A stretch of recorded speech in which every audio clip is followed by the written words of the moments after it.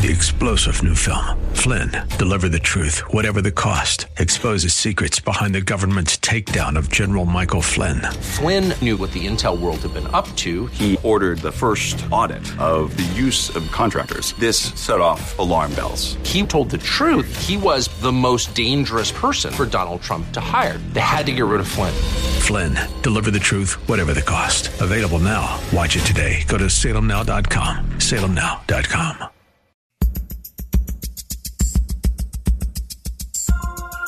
It's Lifeline with Craig Roberts. He's the host of Northern California's longest-running conservative talk show. He's a man with a message, a conservative with compassion. He's Lifeline's own Craig Roberts. Good afternoon, Northern California. Welcome. Just about 5 minutes after the hour of 5 p.m. as we welcome you to another edition of Lifeline. Keeping you company Monday through Friday at this time, as we typically do, addressing issues that impact your life, your world, and your Christian walk. All right, let's talk about some of the challenges when it comes to parenting and the whole issue of expectations. I think as parents, we all bring children into this world with a heartbeat, with a desire to want to see our kids successful. You know, we want the kid that will grow up to be the doctor or the lawyer, and yet sometimes they grow up to be the artist. And in that comes a sense of disappointment we have as parents. Then, too, beyond the notion of our ideals for our children not necessarily matching their ideas or their goals. Then there's the sense oftentimes you hear of parents who try to live vicariously through their children. Yes, we want a better life for our kids. Sometimes we want our life or the life that we thought we should have had growing up ourselves for our kids. And then the frustrating level comes in when, as parents, we try to raise perfect little children, and yet they turn out to be less than perfect. Is that a fault of less than perfect parenting? Let's find out as we are encouraged to, quite frankly, kind of rethink our thinking and realize that we need to love our kids for who they are. We no more need to worry about perfect kids. Jill Savage is the co-author of this new book. And Jill, great to have you on the program. Thanks. It's great to be with you. Jarrell, can't. There? There we are. Sorry about that. My headphone, for some reason, suddenly failed on me. Jill, let's talk a little bit about, first, some of the ideals that parents bring into this job as parenting. You know, I think the notion that we want a better life for our kids, I mean, that stands to reason. Oftentimes, we want to see our kids grow up to have better opportunities or be more successful, either economically or socioeconomically than we were coming up as our kids. And yet, suddenly, this goal toward creating these perfect little people can become very frustrating, not just for ourselves, but also for our kids. It really can. And you know what happens as parents is, particularly with that first child, that child is, either you're spending 9 months preparing for them, as they're growing in your belly, or you're preparing 9 months, 12 months if you're adopting. And you are imagining what life is going to be like with them. You're imagining what they're going to be like. You're imagining what they're going to like and the things that you're going to do together. And that's all great. I mean, that's normal for parents to dream. But then we meet our real child. And all of a sudden, over time, as we get to know that child, often the imagined child doesn't match the real child. And so at some point, we really have to separate those out, and we have to embrace the real child that's in front of us, who may not look anything like the imagined child. Their likes, their dislikes, their abilities may not be anything like the imagined child.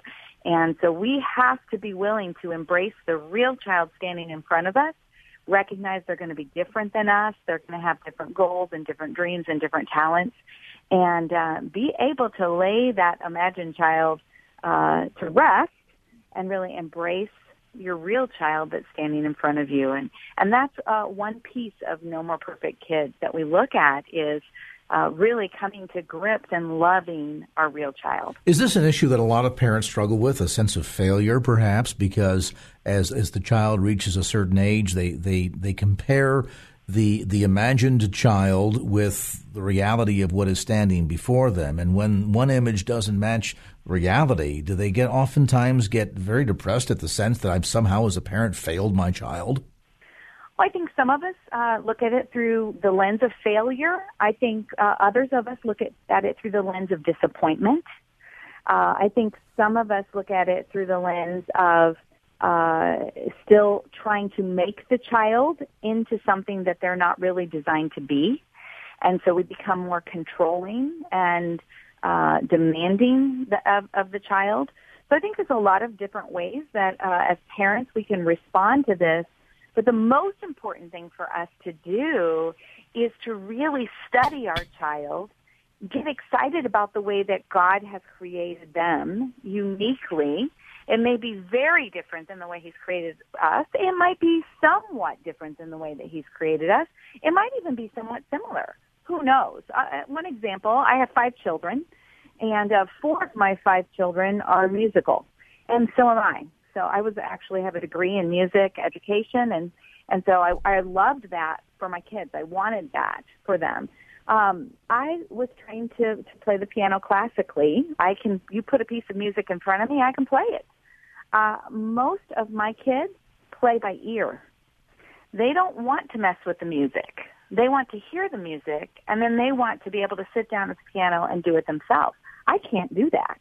My ear is not trained. I don't have that inclination, but they do. Now, it used to frustrate me because, honestly, they really struggled with lessons and learning the classical side of things because they wanted the freedom to be artists.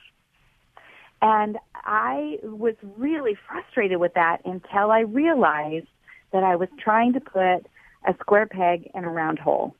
And I needed to let them be the musicians that they were, which is very different than the way I'm a musician. And you mentioned that this follows 4 of the 5 children. Now, what about the 5th child? Well, the 5th child has absolutely no inclination towards music at all. Nothing. And he took piano lessons for a couple of years. But, it became very evident that it just wasn't his thing. He loves to work with his hands. He loves to build things. He loves to run. And so those were skills, talents that I didn't share, but I had to embrace in him. And so, after he did an obligatory year or 2 of piano, and we really studied him and said, you know what? This just isn't a good fit, then we had to let that go. There has to be some sense of surrendering here, too, then, doesn't there? I mean, in the sense that at the end of the day, what we want for them and what they want for themselves or the talent, skills, and abilities that God has entrusted to them may not be necessarily the ones on your list. You're right. So surrender is a piece of it. And the other thing that I think is important is sometimes we do have to grieve. Sometimes we actually have to grieve the imagined child or the imagined activities or the imagined way that we were going to interact with our children. We have to grieve that. Maybe your child doesn't share any of the same type of hobbies or interests that you have. And you always pictured that you would be able to do X together. And they don't even have any desire to do X. Maybe you're dealing with a special needs child. Special needs parents really have to come to grips with this because none of us imagine ourselves having a special needs child, a child that's handicapped in some way, that has some physical or emotional or mental challenges. And so as parents, it could be as simple as our children just have different skills, gifts, talents, wiring, temperaments, personalities than us. And it could be something all the way on the other side of the spectrum where, a parent is dealing with a special needs child and their life doesn't look anything like what they thought it would. I would suspect there's a big point of perspective here that parents need to be reminded of. I mean, this notion that when kids grow up to be an artist, when what you really wanted was, a doctor or a lawyer in the family, dealing with that disappointment and gaining some perspective on really kind of the priorities here. We'll talk about that when we continue our conversation after a brief timeout. Jill Savage is with us, co-author of No More Perfect Kids. Love your kids for who they are. We'll take a brief timeout. Come back as we answer the question, okay, so when your little artist fails to be the doctor or lawyer that you wanted, What's God telling you on all this? That is this edition of Lifeline with Jill Savage continues. Get you an update on traffic. Michael Bennett in the KFAX Traffic Center. Michael? And now back to Lifeline with Craig Roberts. No more perfect kids. I mean, let's just be done with it, shall we? In fact, maybe as parents we need to admit that our expectations don't always line up with reality. And the other issue here, too, as we were discussing with author Jill Savage, who's co-authored the book with Kathy Cox, called No More Perfect Kids, perhaps, too, it's a matter of prioritizing. And by that I mean, Jill, perhaps the frustration here is we look at them as our kids. You know, we raised them, we fed them, we clothed them, we pay for them, we nursed them when they were sick, the whole 9 yards, or the whole 9 months in the case of mom. And at the end of the day, we kind of treat them as if they are our own, when in reality they were God's children first. Is that part of the issue here, that we're maybe failing to recognize that God has endowed them with talents and skills and abilities, and He has a plan for their life and a calling on their life that perhaps doesn't match the one that we've come up with or conjured up in our own minds? Yes, absolutely. You know, Psalms tells us that we're fearfully and wonderfully made. And as parents, our job is to discover how our children are fearfully and wonderfully made. That's really the journey that we need to be on. And one of the things that we talk about in the book is we talk about the concept of that culturally we believe that there is something called, that we've dubbed, the perfection infection. And the perfection infection surrounds us all the time. We are... we go through the checkout line at the grocery store and we see the front of magazines that talk about perfect bodies, perfect families. They give the perception that perfection is attainable. We watch a television show. We watch a sitcom, and a difficult issue is solved in 30 minutes. We watch a movie, and a difficult issue is solved in 2 hours. And that's not the way our real life is. And so without realizing it, we often put some pretty unrealistic expectations on ourselves as well as our kids, and then we leave God out of that picture because we begin to make an idol out of pursuing perfection or in some way presenting perfection to the rest of the world. And I think social media adds to it as well. You know, it's very common to see on Facebook, hey, I'm so proud of my son. He made the honor roll. You don't very often see on Facebook, well, today was such an enjoyable day. We got a phone call from the principal because of something that our child did at school. You don't see that very often. So we are constantly comparing our insides to other people's outsides. We're comparing our children's behind-the-scenes behavior to other people's, I would call highlight reel behavior. Mm-hmm. You know, their kids seem to behave well when they're in public, and we know what ours do behind doors as well as in public at times. So without realizing it, we often put some really unrealistic expectations of ourselves and others because of the perfection infection, and then we leave God out of the picture. Well, and then that leads to a point that you discuss in the book, and I have to tell you something, Jill. My hat's off to you and your co-author.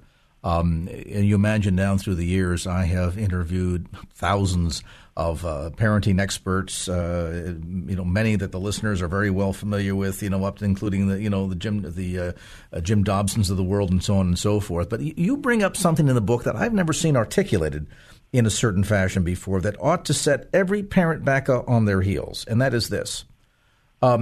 We do a lot in terms, as you suggest, of wanting to see our kids be more successful at life than we were. We want them to have advantages that we did not have. We try to pass on this sense of perfection, as you suggest, that oftentimes can be very frustrating to a child when they don't have the capacity to be able to match us in that level of perfection. We're trying to create kind of Martha Stewart kids, I'll call them, Right. They're capable of doing everything and they do it perfectly. That's what we want. But of course, we also understand that that's not reality. But meanwhile, as we're trying to kind of force this false dichotomy, this false paradigm on our children, it can be very, very frustrating for them. And you ask a question inside the book that I think every parent ought to really ponder, and that is simply this. Of course, we want to say that we love our kids. And most kids, I think, if they stop and pause, will say, yeah, I know, I understand in my heart of hearts that mom and dad love me. That's not up for debate. Here's what's up for debate. The big question that I have that's unanswered, and that is, do mom and dad like me? Yes. Wow. And the answer to that question and how our children would respond to that says so much about our parenting skills, doesn't it? It really does. And it really does. And it doesn't matter what we say, like, yes, of course my children know that I like them. The bigger question is, would your child really be able to say that? The bigger question is, how do I make my child feel? That really says a lot about our parenting. And that's why in No More Perfect Kids, we also give parents the antidotes to the perfection infection.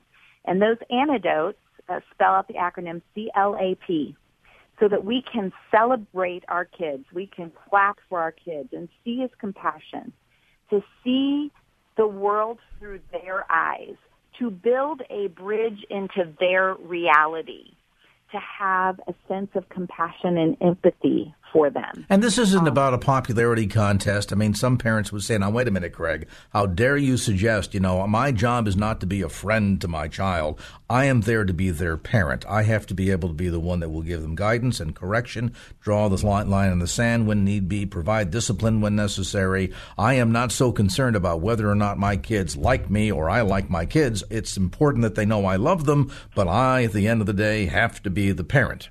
And while all that is well, good, and very accurate, there is this little subtle thing going on where the child can walk away as you're pushing this sense of your perfection on them and trying to create a child that lives up perfectly to your standards, that a child can walk away readily and really, really have a big challenge here emotionally, thinking, I know mom and dad love me, but, I didn't turn out to be the lawyer that they wanted to be, but I'm a really good artist, so I guess maybe they love me, they just don't like me. Wow, what a burden that is to carry as a child. It really is. It really is. And, I am a firm believer parents are not designed to be their children's friends. I mean, all the things that you just said, I would absolutely agree with. Before I got serious about ridding myself of perfection infection parenting, I was a buck up mom. Buck up. Move on. Sometimes life's hard. I was just a buck up mom. I didn't have a lot of compassion. I gave my kids direction. I gave them certainly a structure in their lives, but I didn't really know them. And that's what we're talking about in No More Perfect Kids, is a balance between that. Certainly being the disciplinarian, being the leader of our children, but balancing that out with truly knowing our children. Well, and that leads also to an important question that we can elaborate upon when we come back after a brief time out, and that is, parent, ask yourself this question. Is the time in your relationship with your child when you give them the most attention just the times when they're in trouble? Ponder that as we'll take a time out and come back to more of our conversation. Jill Savage, the co-author of No More Perfect Kids. Love your kids for who they are. We'll take a brief time out, then back with more as Lifeline continues. Michael Bennett in the KFAX Traffic Center. Michael? And now back to Lifeline with Craig Roberts. Back to our conversation. Okay, here's the big question for you, parents. And that is simply this. Do your kids tend to get the most attention when they're in trouble? And what are you doing the rest of the time? Addressing that question, the book, No More Perfect Kids. Love your kids for who they are. Co-author Jill Savage is with us. And Jill, what about that? I mean, I know that we live very busy lifestyles, and oftentimes both parents are working and we're running to and fro. We got jobs to maintain. We have houses to take care of, grocery shopping to do. Got to get the kids to everything from band practice to soccer practice and everything in between. And then we think we're giving our kids a lot of attention, but then the real one-on-one attention seems in some cases to only really excel when they're in trouble. It's true, and I think it's an easy place for us as parents to fall into. The book is built around questions that each of our kids are asking deep inside their hearts. They're questions that we asked when we were kids. Those questions are simple questions like, do you like me? That was one that you mentioned a little bit earlier. But another question is, am I important to you? And in today's fast-paced life, oftentimes our kids are only getting our attention when they do something negative, when we're correcting them, and that doesn't tell them that they're important. And so I think we really have to, and also if our goal is to get to know our child, to study our child, only, interacting and knowing them when their behavior is negative is not going to help us explore. So we really need to spend time with our kids. We need to dig into life with them. And, we have a son that, the one that wasn't musical that I was sharing earlier, he loves to run. And when he was in junior high, we encouraged him to do cross country. And he actually, when he was in 7th grade, he won the state cross country meet. And so here he was, 7th grade, he was winning state. And in our minds, we're thinking, by the time he gets to high school, he is going to be one of the top runners and possibly have scholarship opportunities. So, of course, we encouraged him to keep going and keep going and keep running. And he hated it. He hated cross country. And we thought, why? Why? He loved to run, but why? Well, we spent some time digging into that. And instead of just correcting him and pushing him, we, just tried to have some very intentional conversations and really come to understand him. And it took us a while to dig it out of him and figure out what was at the heart of it. But here's the deal. He loved to run. He hated competition.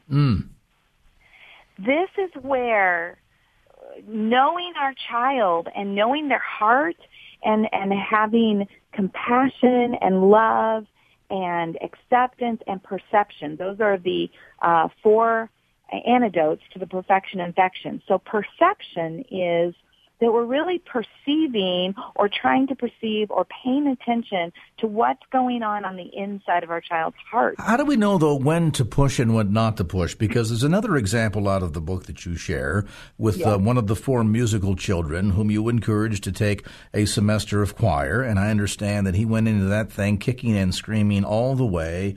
And a couple of days into it said, forget about it, I'm not going to do it, and all these fights. And you insisted he had to complete at least 1 semester. And slowly, all of a sudden, he's coming home and talking about new friends that he met in choir practice, and they're going to be traveling here to do this. And before you know it, this became, as you suggested inside the book, one of the highlights of his scholastic career. So how do you know that delicate balance of when to push and when not to push?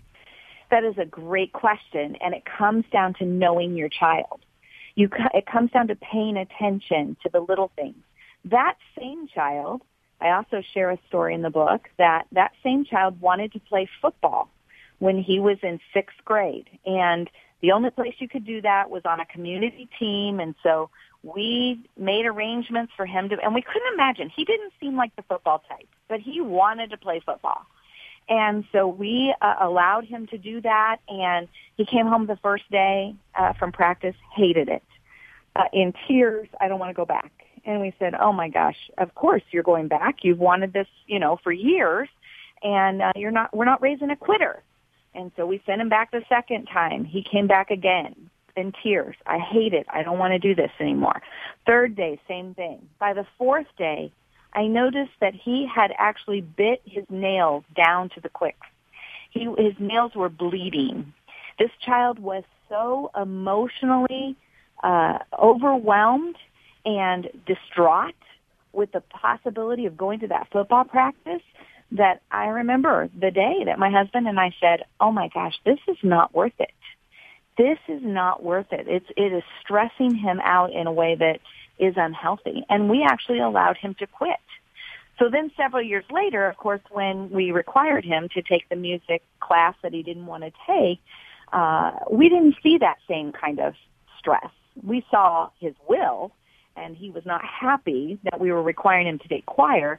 But you know what? He eventually grew to love it, and we thought that would be the situation. So I think it comes down to paying attention to your child, really knowing them, and we could have just kept pushing him to do that football, and who knows where we would have been with him emotionally, because it was obviously stressing him out to a place that was actually unhealthy.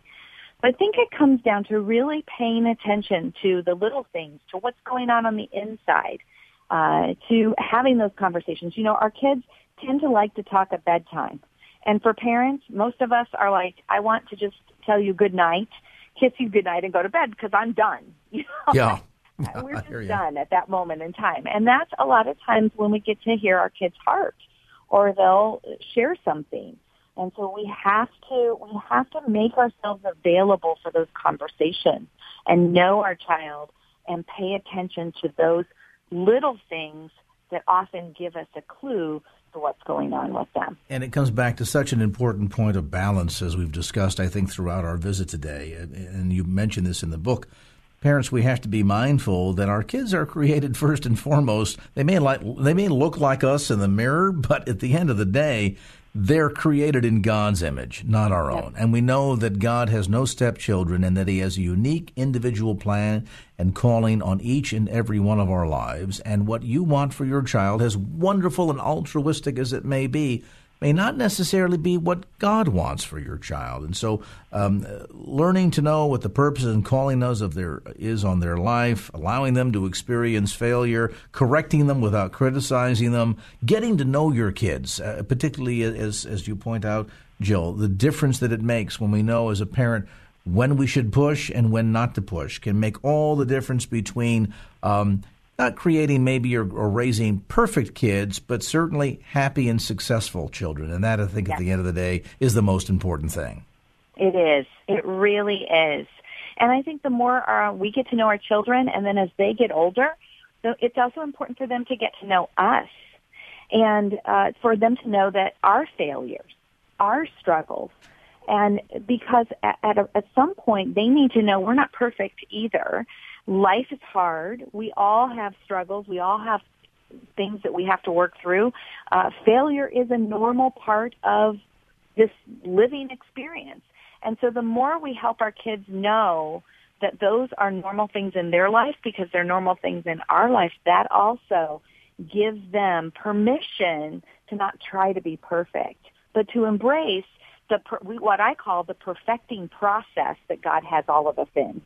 Because we mature best through our failures, through our struggles, through coming to know ourselves. Yeah, and that's the perfecting process. Indeed so. And of course, that perfecting process is one that God largely works out. And so at the end of the day, parents, you can have a deep sigh of relief here.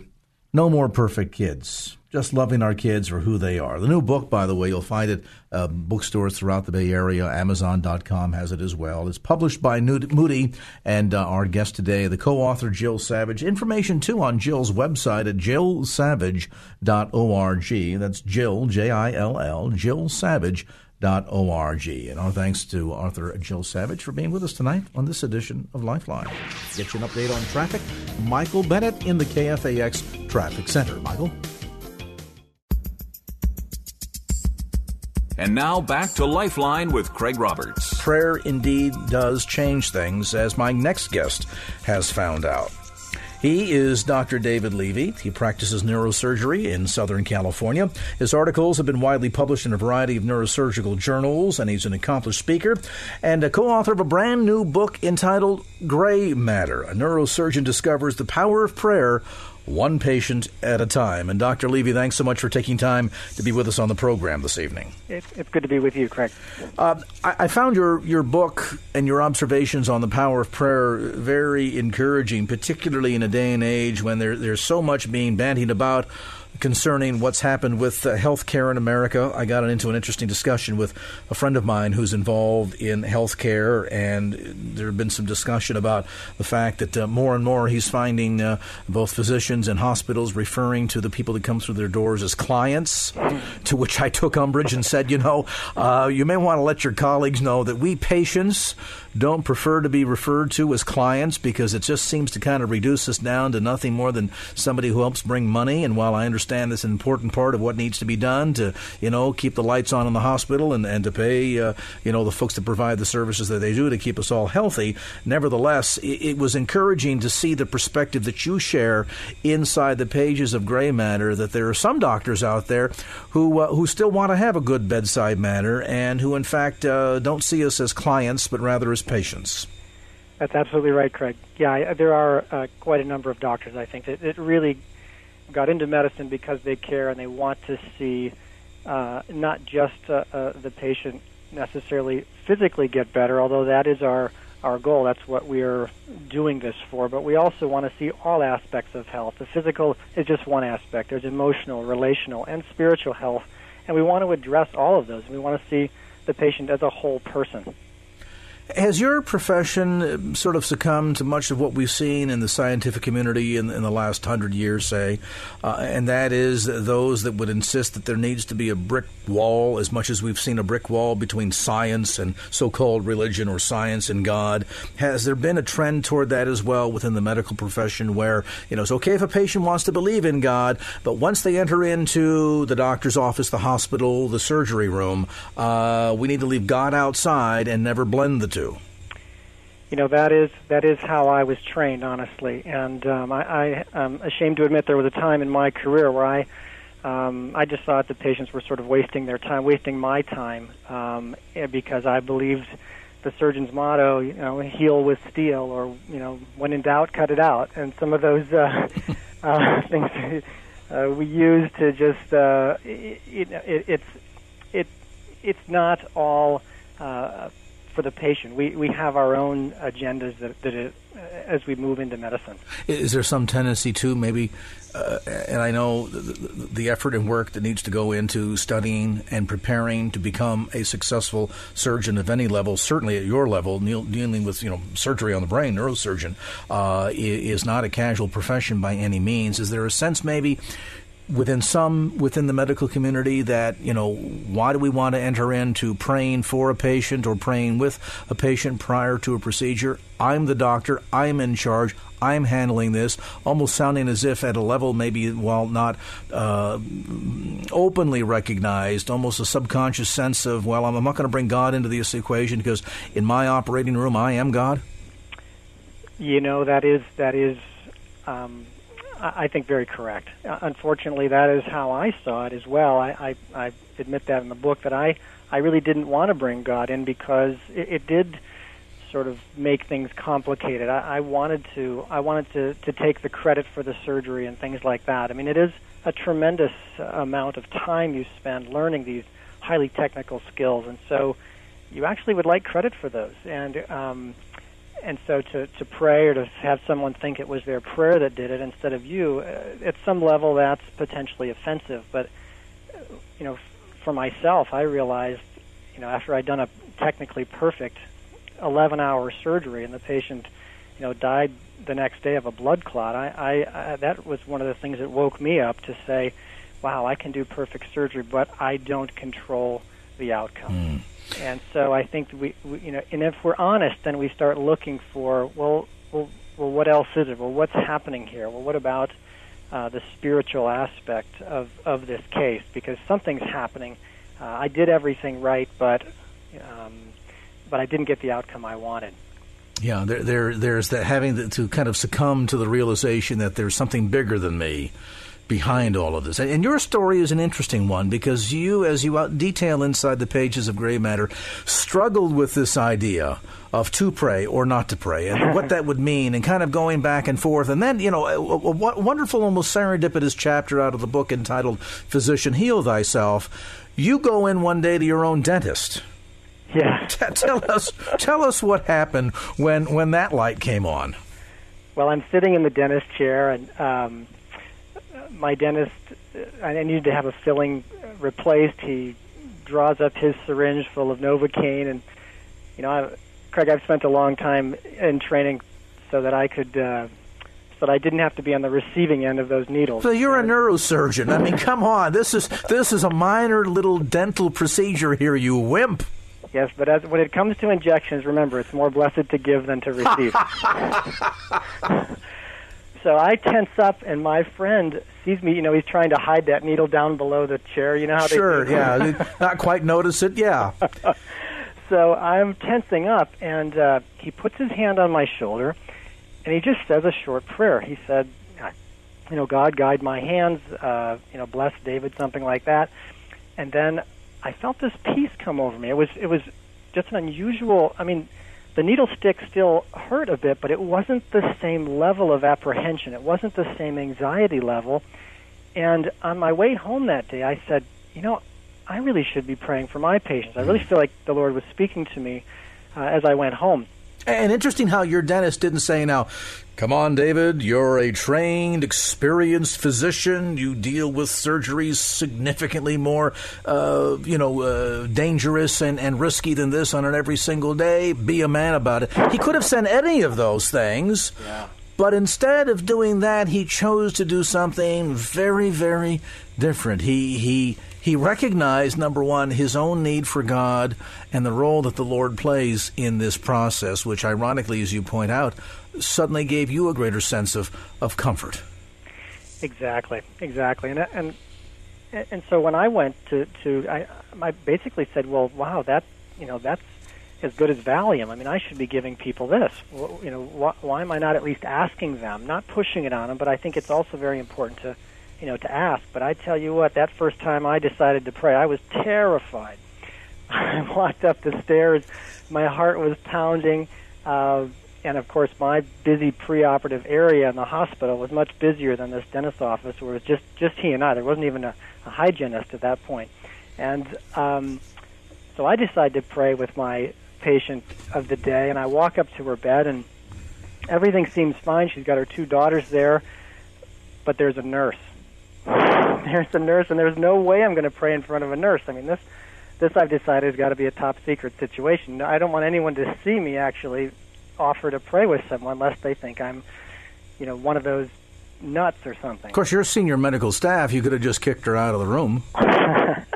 I do, right, but I was trying to be sort of very smooth about everything while I'm introducing prayer for the first time, and so I'm trying to outlast her, and I'm waiting, and finally I, say, okay, I'll have to pray another day, and I back up to the nurse's station. I didn't leave. I decided, I'm not going to give up. Maybe if I wait a few minutes, and so, how we do. We pretend to. I've got a page, and I pretended to be on the telephone, so I wouldn't look too suspicious. Honestly, Craig, it was as if I were going to, casing her room like I was going to commit a crime or something. I'm just sort of looking like I was going to steal the woman's purse. I'm just waiting for the nurse to leave. Finally, she leaves. And I scurry up, and just before I get to the bed, here comes the anesthesiologist. I turned right back around. There was no way I was going to pray in front of another doctor. And so I waited a little longer. Finally, they left, and I went up to her bedside, and before anyone else could come, and I said, Mrs. Jones, would you mind if I said a prayer with you for your surgery? And she looked at her daughters, and they looked at her and shrugged their shoulders and said, fine. So I was thinking about putting my hand on her shoulder, but neurosurgeons are not very touchy-feely. We generally don't touch people unless they're under general anesthesia. They have covered with that blue drape, and then we use a scalpel. So, but that's what had been done to me. My dentist friend had put his hand on my shoulder, and so I put my hand on her shoulder, and I said, her daughters moved in. They bowed their heads, and I just said, God, thank you for Mrs. Jones. You made the vessels in her brain, and you can help me to fix them. And I just asked for skill and for wisdom in this case and for success. In Jesus' name, amen. I looked up. She was weeping. She's wiping tears from her eyes. Her 2 daughters are wiping tears away from their eyes. I'm thinking, what have I done? What is this power? And so I did what any surgeon would do at that point. I patted her on the arm, and I left it for the nurse to deal with.